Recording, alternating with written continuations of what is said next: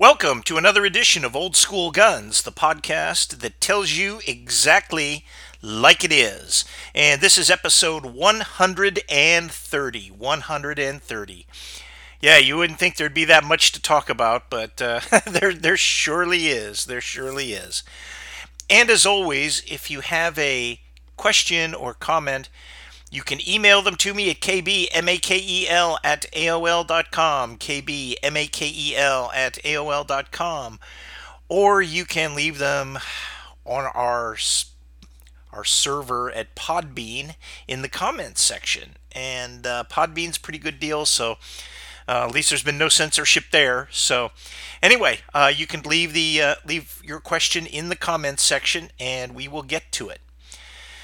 Well, let's see. Some people have taken me to task saying, the Russians didn't roll over the Ukrainians as fast as you thought they would. To which case, I have to tell you, I never thought they would roll over them that quickly. What I said was it's a physics problem. And there's going to be overwhelming force that's just going to come to bear and grind down whatever resistance the Ukrainians can put up. And a bunch of them are going to get killed in the process.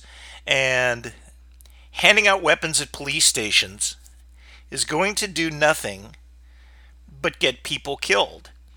That's what I call foolhardiness. You can't put together, great, you see these guys kind of maneuvering down the street, and you take a few shots at them. Even if you hit one of them, you're not going to last long. Even if you turn around and retire at high speed, somebody will catch you. And civilians aren't, by their nature, infantrymen, and they're not part of infantry units, so they're not really going to do very well. And so handing out, it looks great on TV. We're gonna last, and we're gonna fight, and we're gonna fight to the last man. And you see, the gun-toting blonde, who looks like a supermodel, and she's got her AK-74, and she's gonna shoot the invaders. Hey, it doesn't work that way. It does not work that way, and they're not going to be successful doing that. And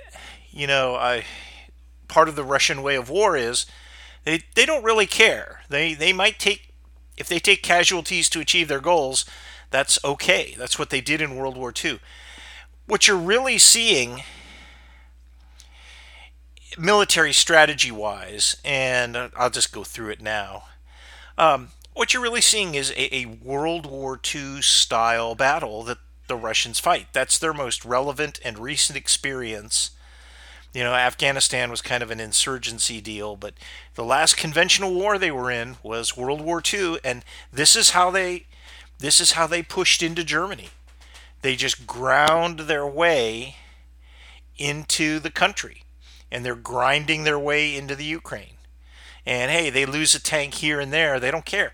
One of the things the reason you cannot trust what you see is you see a disabled or burning T-72.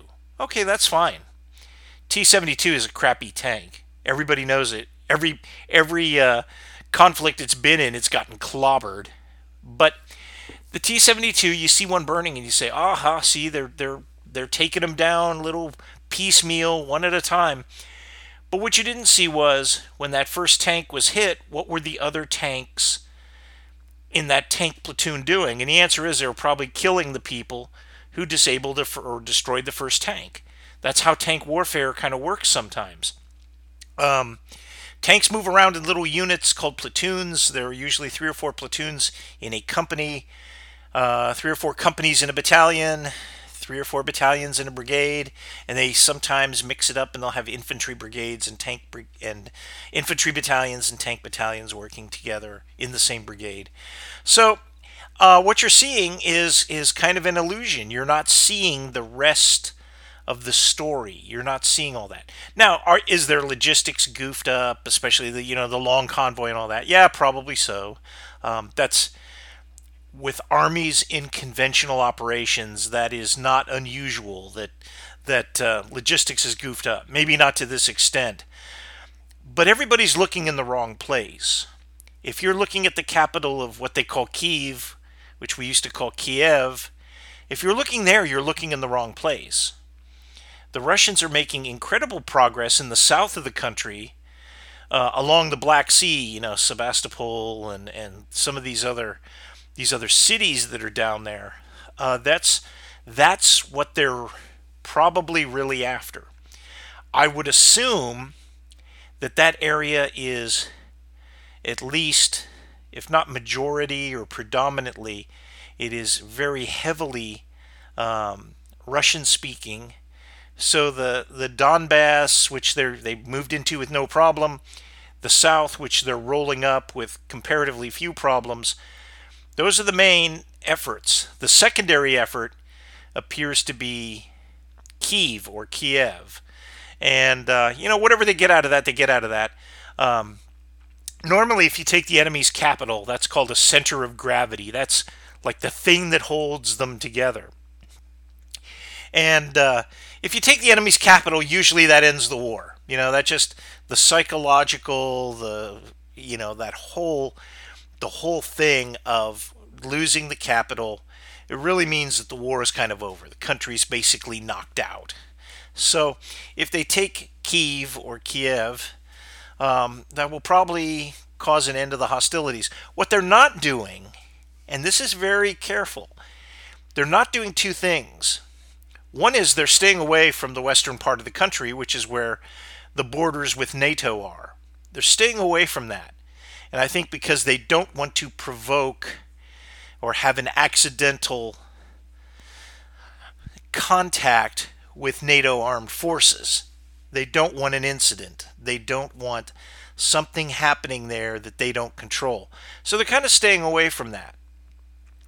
The other thing we have not seen is the full power of the Russian Air Force. Unlike us, Desert Storm was really probably an example 180 degrees from what we're seeing today. But Desert Storm, remember, led off with the air war, the shock and awe, and planes filling the skies, and bombs falling everywhere, hitting everything that was worth hitting, military targets. I think the Russian Air Force is not doing that for two reasons. I think there are two reasons for that. Number one, I don't think that their air-ground coordination is that good. So they don't really have the intelligence, they don't really have the targeting to knock out all this stuff. So they'd be just dropping bombs all over the place. Some would hit, most would not. The other thing is, I think they're holding that in reserve just in case a third country tries to intervene. And a powerful Russian Air Force would be something that could really blunt an attack. And so they don't want to commit it too early. Another thing we see is we don't see, and it doesn't mean that they're not there doing things, but we don't seem to see a lot of special operations going in there taking, key pieces of terrain or infrastructure, bridges or, TV stations, anything that could be critical. We don't see them really doing that. So that's going to be pretty interesting. I don't know what to make of that, but we just don't see it at this point. And I'll just kind of finish this up by saying we seem to see more terrain oriented and objective oriented movement by the Russians. Not so much force destruction, as in let's lure the Ukrainian army out and destroy it, and then we have the field. It seems like they're more into capturing certain objectives, which leads me to believe that they're not going to go for the whole country. They're simply going to grab the parts that they want and then say, okay, now we'll negotiate from here. And if they grab the capital, it's an incredible bargaining chip. They'll be able to say, look, we don't want the western part of this country. We don't want most of it. We just want about a quarter of it, and we'll even give the capital back. We're nice guys. We'll do that. We'll see. We'll see how this goes.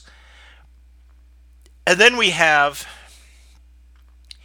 the State of the Union speech, this irrelevant, rambling, where even he tried to fit gun control in, this geriatric fool named Joe Biden, an election thief, His son was on the payroll of corrupt Ukrainian companies, now is on the payroll of corrupt Chinese companies, and influence peddling, all the rest of this.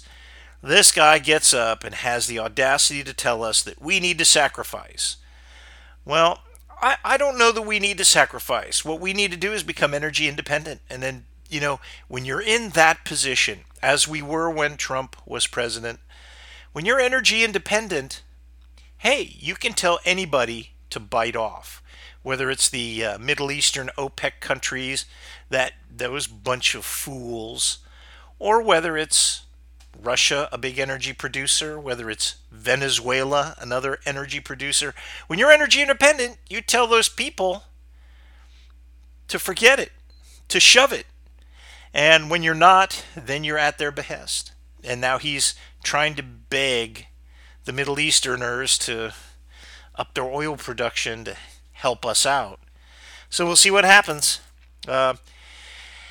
This is a dangerous, very dangerous situation. This could spiral.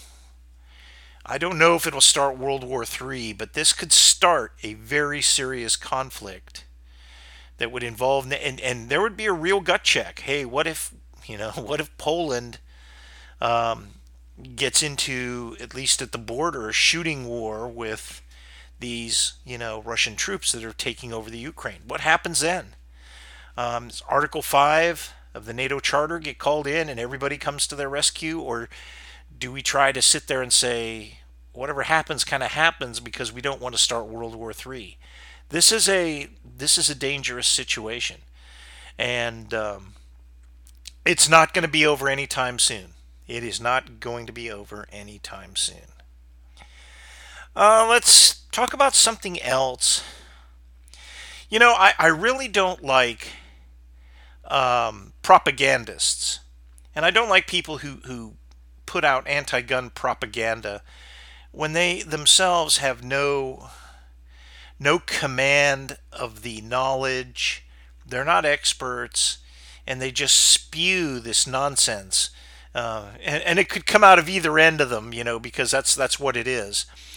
There's a radio show called Handle on the Law, and this guy is a fast-talking lawyer.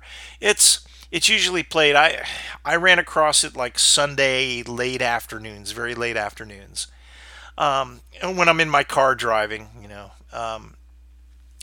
Guy was pretty entertaining. In many ways, the guy's kind of entertaining. He gets fools who call him up and say, hey, a dog bit me.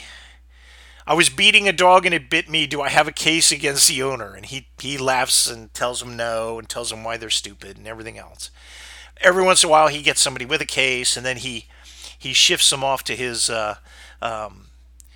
He's got a syndicate of lawyers, I think, or some sort of a cabal of lawyers that he shifts them off to. But anyway, this guy talked about the Remington settlement with the Sandy Hook people. And,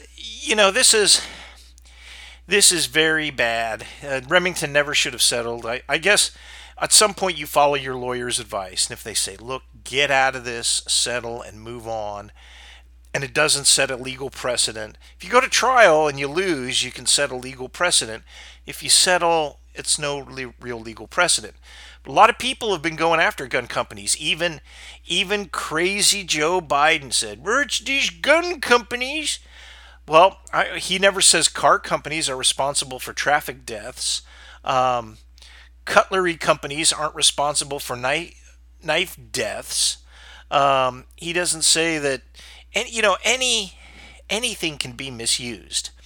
And a firearm is a particularly dangerous instrument, and it is designed to do something else. But this fool Handel was talking about the AR-15 and the Remington, in light of the Remington settlement, and said, well, the reason they got a settlement was, even though there's a law in the book saying that gun manufacturers can't be held liable, why, everybody knows the AR-15 is not made for self-defense, hunting, or target shooting. It is made for, killing people, which is a blatant falsehood. Now, I looked up who this Handle on the Law guy is.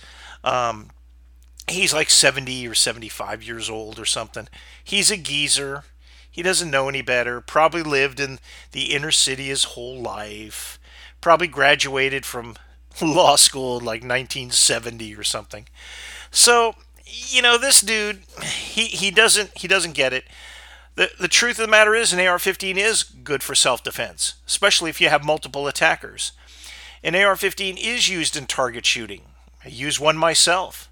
AR-15s are used in hunting. AR-15s are used for a whole variety of legitimate and legal purposes, and the number of AR-15s in the country is immense, and the number that are misused is quite small.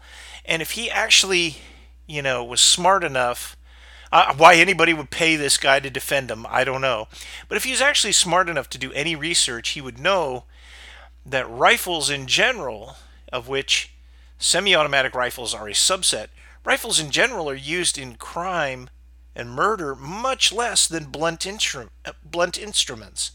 So your hammers, baseball bats, tire irons, all that kind of stuff, crowbars, all that kind of stuff is used more than rifles in general and semi-automatic rifles in particular. So, I always judge people, and I judge shows, and I judge everything by what they say about gun control, because if they don't have those facts right, you can't trust them on anything else.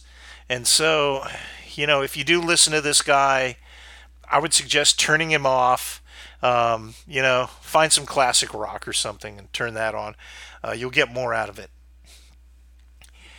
Which brings me to the next deal. I just saw some in-range TV question and answer gizmo. I guess it was for February, and it looks like maybe it's me, but it seems like he's drifting awful left wing. He's associating with some people who have real left wing ideology, and I don't have a problem with that if they believe. Here's where I am. Somebody doesn't have to believe what I believe to be good with gun rights. If you believe in the right of self-defense, the right to keep and bear arms, don't believe in all this claptrap about, well, the Second Amendment was about muskets, not AR-15s. If you don't believe any of that trash, any of that absolute, garbage that they spew, then I'm okay with you. I'm okay with you. If you are a leftist who's arming yourself to violate other people's civil rights or commit acts of violence or establish a Chaz somewhere, if you're one of those people, then I have no use for you. And you better find a way to declare yourself, because if I have to go on gut instinct, I go on gut instinct. And that may or may not be to their advantage. It's probably not going to be to their advantage. Here's a case in point. You look at the Kenosha, all that Kenosha deal, that dude Grosskreutz or whatever his name was. Yeah, he had a gun. He was exercising his right to keep and bear arms. But look what a dirtbag he was. Look what an absolute dirtbag he was. He is not somebody I want to associate with, or I want to hold up as an exemplar of, yes, this guy was the Second Amendment. He had his Glock pistol, he pointed it at the wrong guy, and wound up getting half his arm blown off. He was lucky that happened. He was lucky that he didn't get center punched and stamped paid in full on that deal. But yeah, those are not the kind of people that we need advocating for the Second Amendment. So I'm very, very leery about, in-range TV and some of the people they've had on. They've been some kind of, I don't want to say sketchy, but people who I would not, people who I would have to check out to see who they are, what they believe, and what are their motivations, because you actually don't know. Okay, here's my favorite part of the deal. I do have to say one other thing. I'm on a Discord server. I won't really talk about which one, but there are some people who the ideas they have are simply amazing. and simply inexplicable. One guy was talking, and I almost got kicked off because I made a joke about him, but he was talking about developing this all around rifle that he's evidently building, or he's evidently built. I guess it's a 338 Lapua, and it's got the giganto stock, the giganto scope, the giganto everything, because everything in that caliber is pretty giganto.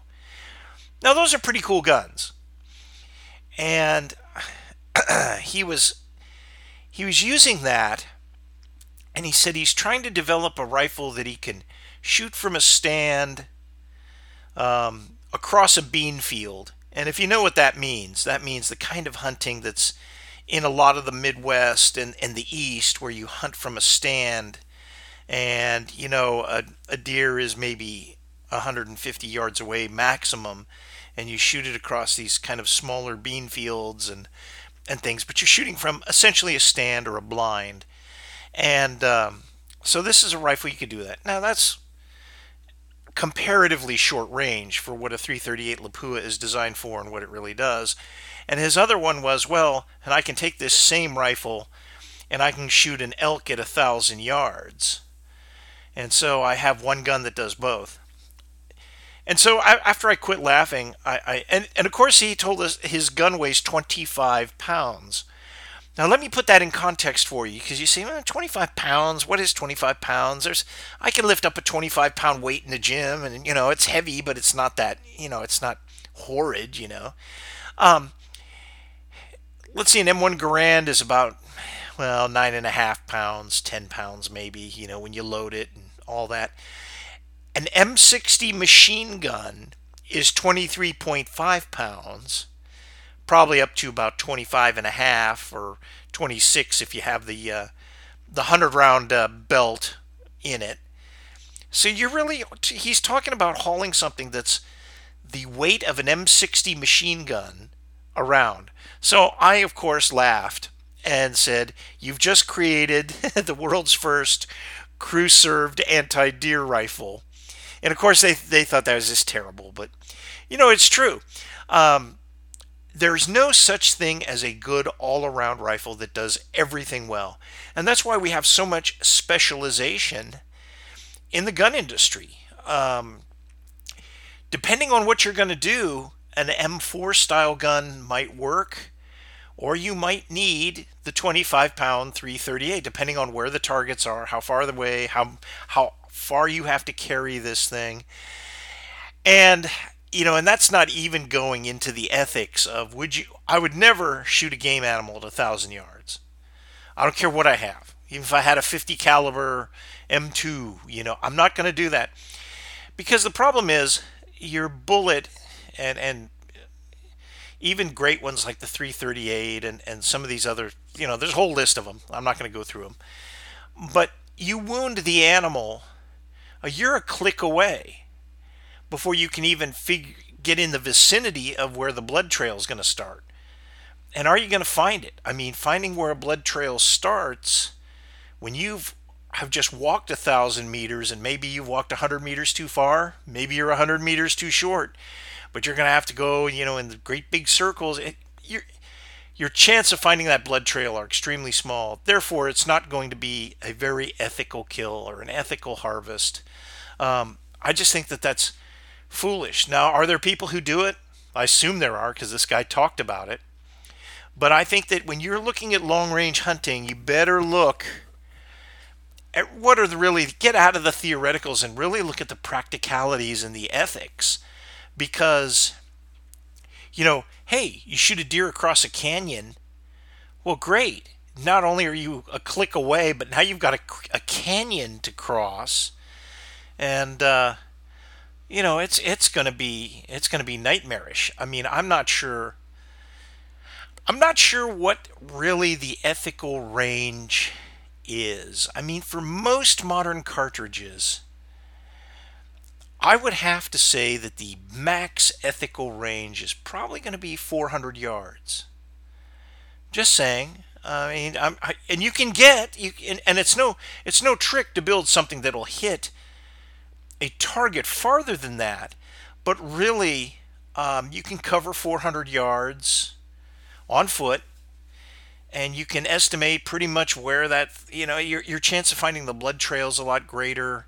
All of that is going to be a lot easier at 400 yards. Adding another 600 yards onto that is going to be incredible. And I've seen some of these shows where these guys are shooting, in places like Utah and Wyoming and probably Montana. There are some far distances where you can see some game animals, but the other side of this coin is it's what they in the military call PID, and that is positive identification. You got to make sure that you got the right thing, are you putting the weapon on the correct target? Is it the target you think it is? That's what PID means, really. Is it the target you think it is? Positive identification. So doing that at 1,000 yards just seems on a game animal that is maybe stationary, but might also be moving, maybe slowly. That's probably too far away to get spooked. But I know from the shooting I've been doing lately, and I've been doing some 400-yard shooting, which doesn't sound very impressive and probably isn't, but I think it's actually pretty cool. But what I've done is I've measured 1,000 yards, and I've looked at it through my spotting scope and a few other things, because I really don't want to take a rifle out, and kind of where I do this, county roads, you don't really want to be doing that. But you can take a spotting scope out there, which is actually about as powerful as some of these great rifle scopes you can buy now. I think the rifle scopes are actually better than some of the spotting scopes. But you try to, and I go on the map and I say, okay, I know that this point that I'm looking at is 1,000 yards away. That is a long way off, and even a large animal like an elk or like a moose is going to be, that's going to be hard to wheel in on. And getting all that right to make a clean one-shot kill or make a clean kill, it's going to be very, very hard. So I was kind of laughing at that. The crew served anti-deer rifle. Normally, we specialize. We get the weapon for what we need. You would not use that across a bean field. Might use a 30-30 or something. But definitely not that. Okay, here are some questions and answers. And I will answer these questions. Number 1. Do you shoot .32 Winchester Special lead bullets? And the answer is, well, I'm getting ready to start. I just cast and powder coated some that I'm going to be experimenting with. Again, it's a Lee bullet. And now, here's the deal. .32 Winchester Special bullets, molds, and all the stuff you need is hard to find. So what I'm experimenting with is a lower cost alternative, which is a lead bullet that's cast to .323. It's powder coated and then sized back down in a Lee sizer to .323. Instead of the notional, allegedly the bore on a .32 Winchester Special is .321. I've read where people use .323 bullets all the time, so rather than try to get a $200 mold to throw a .321 bullet and then try to figure out a sizer, I just went with the .323 because really for a fraction of the cost. Really, it was about $50. Yeah, for $50, I'm casting. So as soon as I load them up, I will see and make sure that they chamber and go from there. I have a funny feeling since my .32 Winchester Special is probably from 1946 or 47. That's a long time ago. So that's like 70 some years ago. So I don't think it has a .321 bore anymore, if it ever even had one. In those days, it could be a little tighter, but I doubt it. Probably a little bit loose. So these bullets, I'm hoping, are going to be just the perfect fit. So we'll see how that shakes out. Okay, what do you see in ammo availability now? Well, I see a disturbing trend. Obviously, we're not going to get the cheap Russian ammo anymore anytime soon. There may be some market equivalents out there. It's like I was saying during the whole COVID thing. If you are Poland, if you're Romania, if you are Moldova, if you are Bulgaria, if you are even Serbia, any place, former Yugoslavia, any of those guys, you should be cranking that stuff out, selling it to the Yankees, selling it to the Americans. Turn out that stuff that we like, which is the steel cased, low cost ammo. Because everything I'm seeing on the market now, I see some ball ammunition, and you see the last of the Russian ammo is kind of hitting the market, but that's going to be gone here very soon. I mean, none's obviously going to come in now, even though some companies had licenses where they could bring it in. I think they're just going to shut all that off. So, consequently, you're looking at a lot of brass cased ammo, which is more expensive, and this stuff is going to be, it's out there. I mean, you can go into Cabela's and any of the big stores, Shields, Bass Pro, online everywhere. Yeah, you can buy 9mm all you want, but it's going to cost you. It is going to cost you. Same thing with 5.56. Really, a lot of the lesser calibers. You're not going to find 30-40 Krag anytime soon.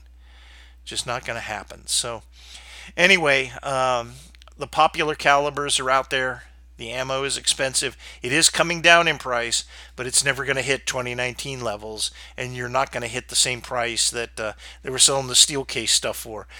What I suspect will happen is when they reach an equilibrium where they say, hey, we're only selling so much, they're going to cut back production, because even if they flood the market, they can't sell this stuff for less than it costs them to make, and they have to sell it with their margin to make some money. So that's what I see, and I think it is, it's interesting times. We're starting to see primers, but they're ungodly expensive. But if you need them, you have no choice. That's one of the things you have really no choice on. Okay.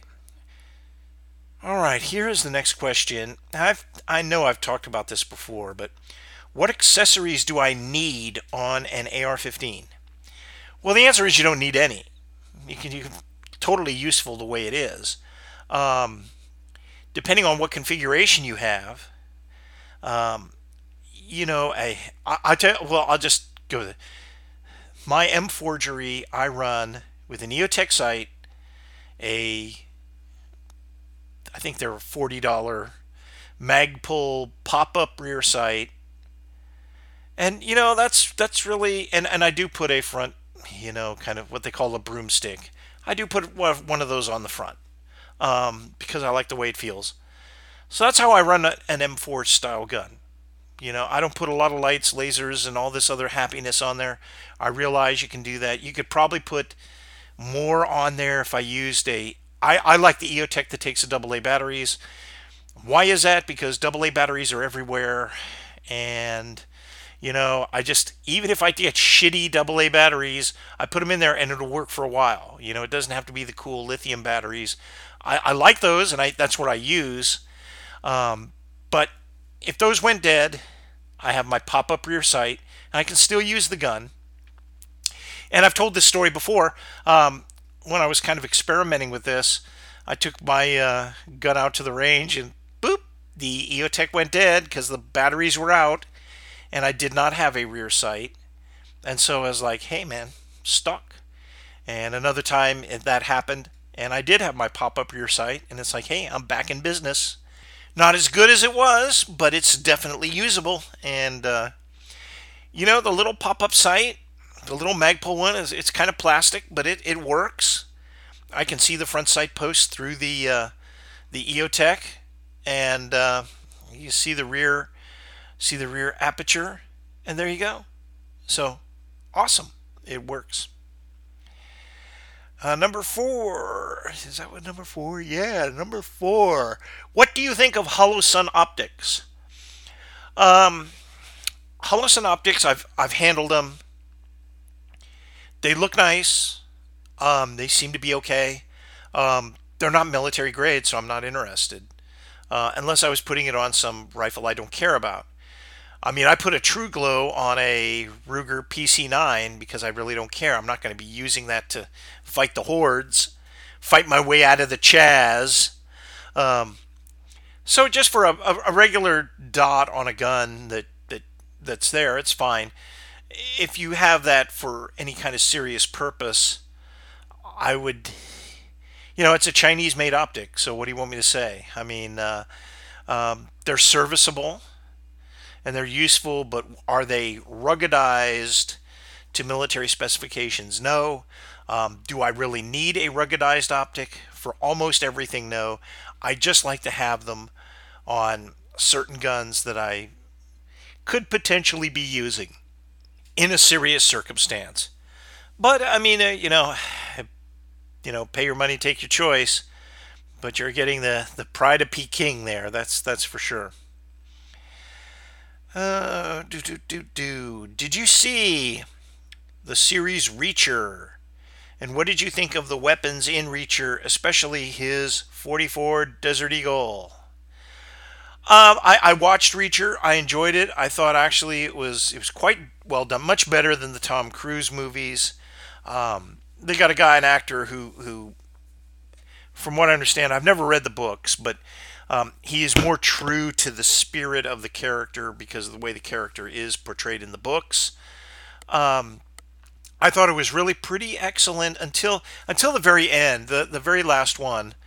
And not to let out, if you haven't seen it yet, you might want to just tune away. But he gets into a fight with the super badass villain who's some sort of South American special operations dude or whatever.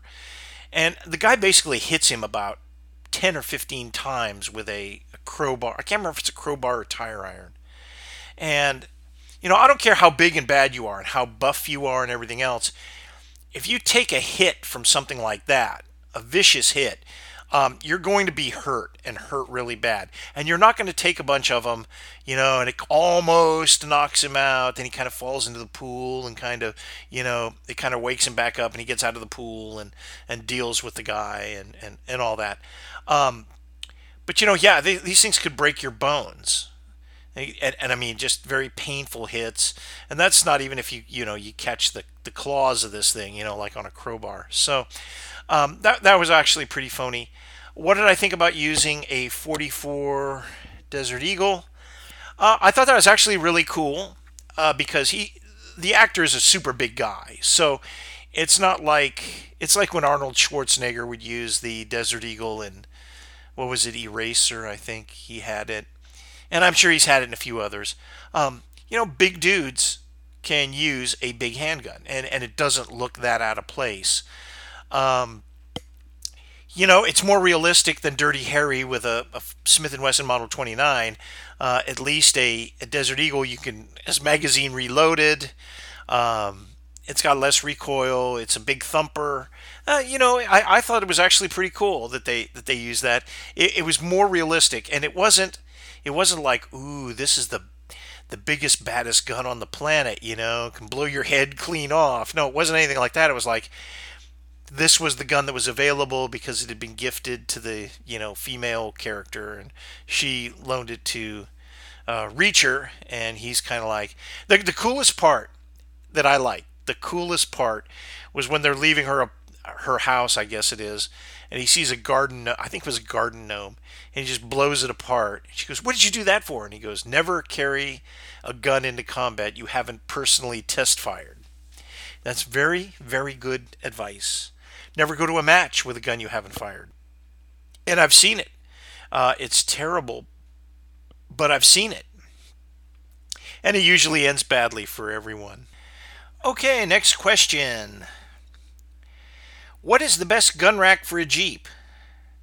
Well, the answer is I don't know because I've never found a good one. I have an old Wrangler.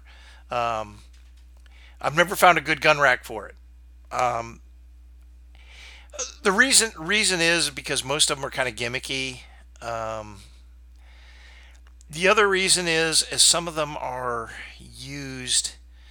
for multiple styles of guns, so they don't hold it really snug. Therefore, you get a lot of rubbing, and the thing isn't held exactly like it really should be. Um, and the answer is, how quick of access do you want? Some of them are roof racks, they kind of fit on the top of you know, by the roll cage. They fit there. The problem with that is if you're tall or if you hit a bump, your noggin is going to go into your rifle, and so yeah, I've never really found a good one. Um, and I'm actually still looking. So if I find one, I will let you know. But there's really not a lot of good options out there for gun racks for a Jeep. They're just, and I'm talking the traditional Jeep like a Wrangler or some of these other ones, CJs and all that. In World War II, they actually had the one that fit on the dash that would hold a Garand or Springfield. Um, Something like that might be a better option. I don't know if you can really. I don't really know how you would fix that to a more modern Jeep. There's just the construction of them is quite a bit different now have to have a padded dash, and that takes up a lot of the room that this gun rack would have taken up. So I don't know what the best solution for that is. Okay, another question. How often are captured weapons captured from the enemy, used in war? Well, it depends. If you're talking about an insurgency, that happens all the time because the insurgents are usually kind of underfunded, and smuggling weapons into them is a lot harder than them ambushing or stealing or, hitting a isolated outpost and capturing weapons. So normally, in an insurgency, there are a lot of weapons that are taken from the insurgents, or the guerrillas use a lot of the weapons that their opposing force would have, the conventional military force. There's also other reasons for that. Maybe they're trained in those weapons because maybe some of these guys are defectors. There's a whole bunch of reasons why that would happen. In conventional war, it doesn't happen as often as you think, because even like World War II was just moving too fast. Now you had guys who'd pick up souvenir P-38s or Lugers, German pistols. Um, some of the I don't. Part of it is ammo. If you don't have the ammo for it, if it's not a standard caliber, you're going to find it's not very useful. And a lot of countries aren't going to sit there and say, well, we may have captured 2,000 of these things, but it just isn't worth trying to supply them with ammo. So they usually wind up either discarded or stuck away in a warehouse somewhere, or something happens to them. Some notable exceptions to that were World War One was one. Um, the Russian Empire was losing. I don't have command of the exact figures, but they were just losing fantastic amounts of military equipment early on in the war, and it was apparent that they were going to run out of rifles at some point.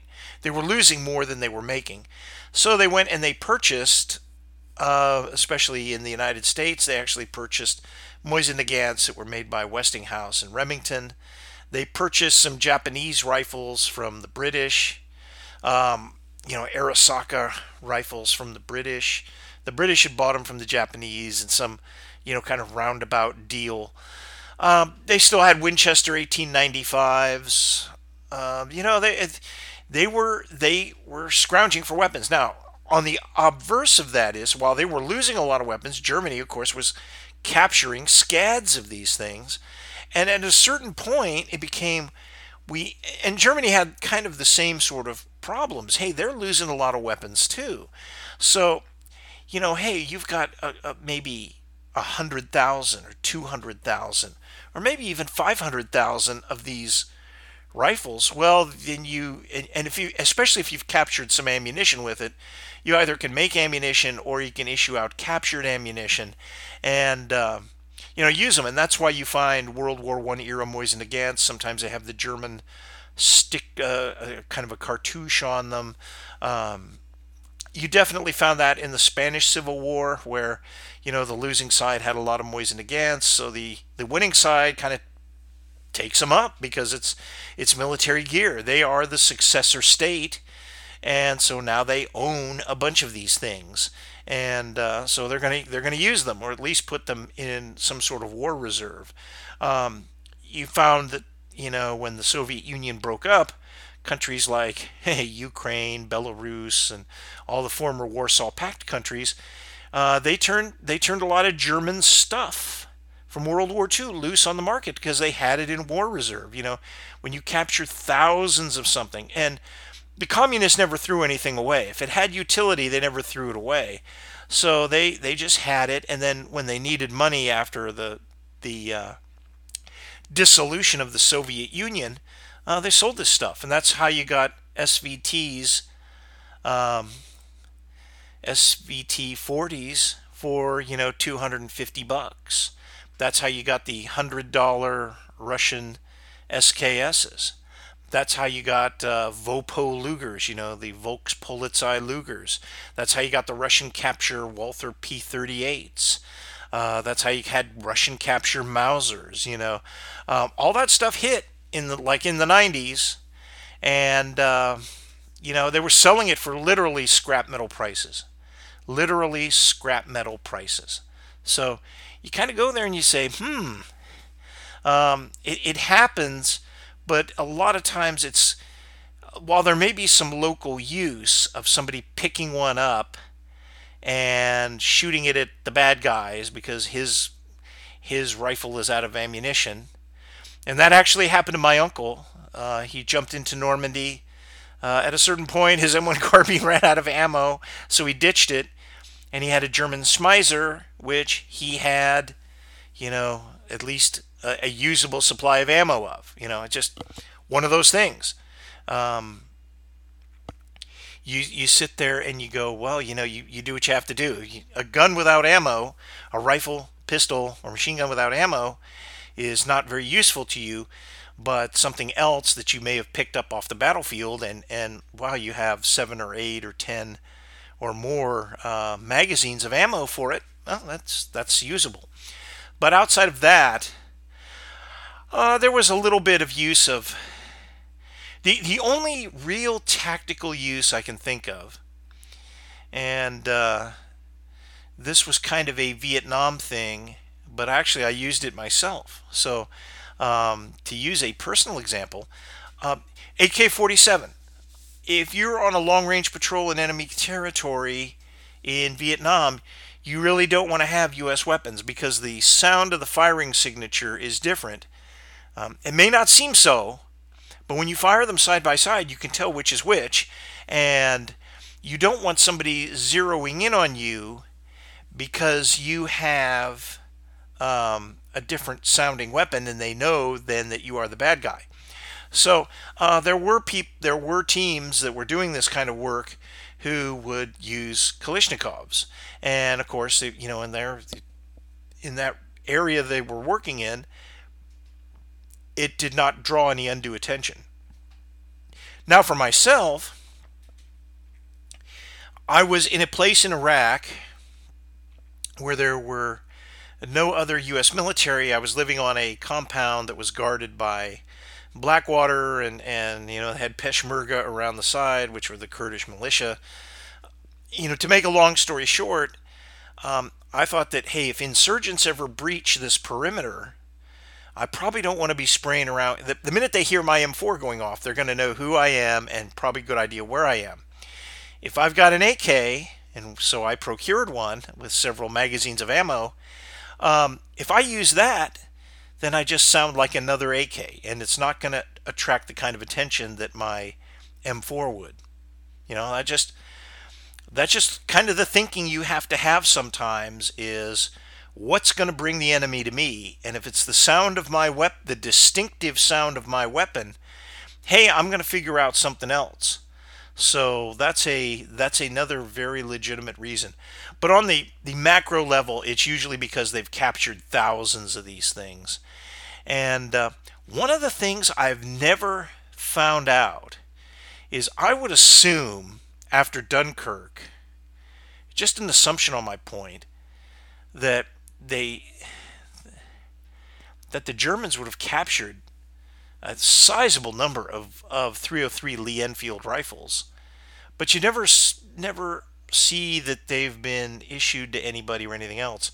Now I do know that they issued like Berthiers to police units and other people who weren't very important. I don't think they, and I did read that they captured a sizable quantity of Lebels, but not a. Um, they didn't like them. They thought they were way too obsolete, so they didn't use them. And I think most of the Berthiers they had were actually in 7.5 French. I've got an acquaintance. I haven't seen him in a while, but he actually has one, and he was telling me that that was really the predominant Berthier in World War II. It's not the 8 millimeter Lebel, but it was this other one.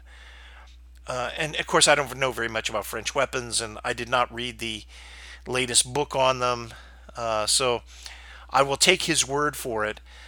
But and I'm sure a lot of those, probably both in 8 millimeter and the 7.5 French, were issued to probably militia, territorial police, Volkstrom, those kind of things. So I mean, if you're willing to issue 8 millimeter Carcanos, you are probably you'd probably snap up a Berthier pretty handily. That again is another deal. The Berthier was no, not Berthier. The Carcano. There's actually some that were rechambered to 8 millimeter Mauser and evidently survived the conversion and were useful. And so that's another thing. At that point in the war, they would have been captured weapons because fascist Italy had surrendered and then effectively switched sides. So they would have been, those were probably weapons that were behind the German lines, and they could, transport them to Germany, do the conversion, and then issue them. Seems like a lot of work, but when you're desperate, I think that it was well worthwhile. I'm just trying to think of anything else. A lot of the Germans used PPSHs really because of had a great high rate of fire, a fairly powerful cartridge for submachine gun, and capacity. But I think handling wise, the MP40 was probably handled better, but did not have the capacity or as flat a shooting cartridge. So, interesting. Very interesting how people use different things. As I'm thinking, the Japanese, I don't believe they ever used captured weapons, and that was probably for pride and racial superiority reasons, I assume. Although they did try to make a copy of the Garand, but that was a copy. That certainly wasn't captured. But it's a very interesting gun. It took a 10-shot magazine, similar to, in concept, what a Lee Enfield would. I have not ever examined one. I've only seen pictures. I assume it would be the kind of battle rifle magazine that you saw in, like the FN-49, and all these other ones, AG-42B, where it's not that you carry 10 loaded magazines, but you just kind of stripper clip or magazine charge that from the top, using traditional clips like you would in a bolt action rifle. So I think that's probably the way it was. But it was very interesting that they, I think the Japanese made 200 of those things, and I think probably some number of them survive today. Certainly not all 200, but some number of them survive. And I imagine they go for a pretty penny. A very pretty penny. Well, that's it for our questions. And that's it for this edition of Old School Guns, the podcast that tells you like it is. So remember, you can always email me questions at kbmakel@aol.com or leave them on Podbean. And until next time, this is Old School Guns, out.